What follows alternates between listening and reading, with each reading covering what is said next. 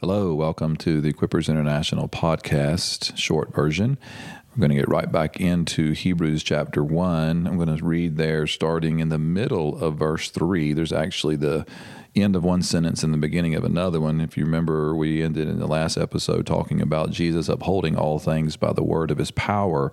If we pick back up there in the middle of verse 3, the writer of Hebrews says, "When he had made purification of sins, he sat down at the right hand of the majesty on high."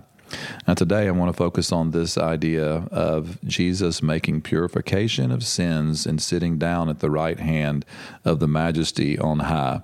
First of all, I just want to make a little bit of historical application or interpretation in regards to how it applies to the Jews and the readers of this book, because that's always a great starting point for us when we want to make application. We want to first interpret and hear what the original readers would have heard.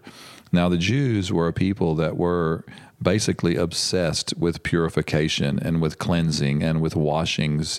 You'll remember that Jesus, on numerous occasions, when he would heal somebody in different situations and circumstances, he would talk about them washing themselves and going and presenting themselves to the priest.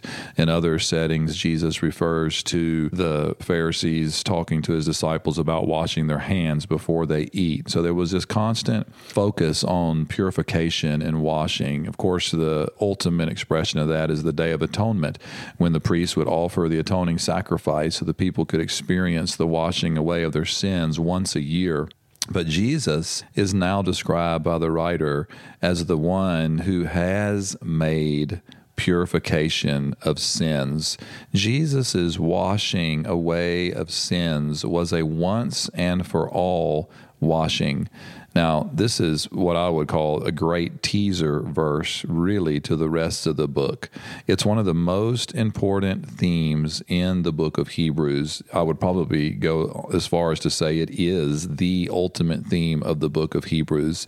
And I want to read a couple of verses. I'm going to do something that I would probably recommend to myself not to do, but I'm going to jump way into Hebrews chapter 10 because I just want to read these verses and I want to leave us with this one very powerful, beautiful thought for this morning, but I can't do it unless I go ahead and jump way deep into the book. So let's just get a little bit of taste of what we're going to get in Hebrews chapter 10, because the writer revisits these very words that he's just spoken in verse 3.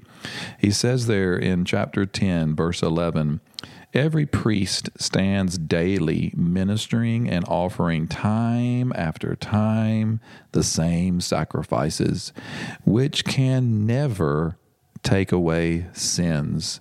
But he, having offered one sacrifice for sins for all time, sat down at the right hand of God, waiting from that time onward until his enemies be made a footstool for his feet.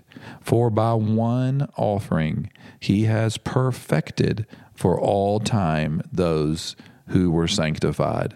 Wow, what an incredible passage. Now, I'm not going to get into interpreting that passage, but I wanted to read it because I just want it to settle on us, because this theme, this truth, it's not just a theme. It is a incredible, powerful truth that Jesus Christ has made once and for all a sacrificial purification of all sins for all time. Now, we're going to interpret the implications of that as we go along in this book, but I just simply want to lay it out before you to consider really from a very deep devotional standpoint this morning. I also want to draw in this idea of Jesus sitting down, because you remember in verse 3, he says that when he had made purifications of sin, he sat down at the right hand of the majesty on high. Now, this idea of sitting down is also very important. It's going to be the first time that the writer begins to make an allusion to an Old Testament reference. It's a reference to Psalm 110, verse 1, where David says, "The Lord said to my Lord, sit down at my right hand." And so there's this bringing in now of Old Testament scriptures.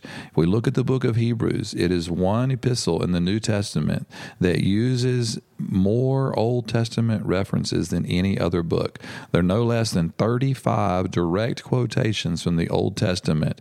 There's no mistake for why the writer would do this. He is appealing to Jewish readers. He knows that they're going to be astute in the Old Testament scriptures, and so he is using the Old Testament scriptures to support his argument, so to speak. So he makes reference to this notion that Jesus, when he had done the work of making purification of sins, he sat down. I love the use of the verbal tenses in the Greek language. They're so rich. It is the one language that has the most advanced verbal structure. There is so much communicated through the verbs in the Greek, and these verbs are definitively past tense, carrying this idea that it is something that was done and it is finished and it will never be done again. So when Jesus finishes this work of making purification for sins, he sits down. Now here's what I want you to consider, more from a devotional thought for the day.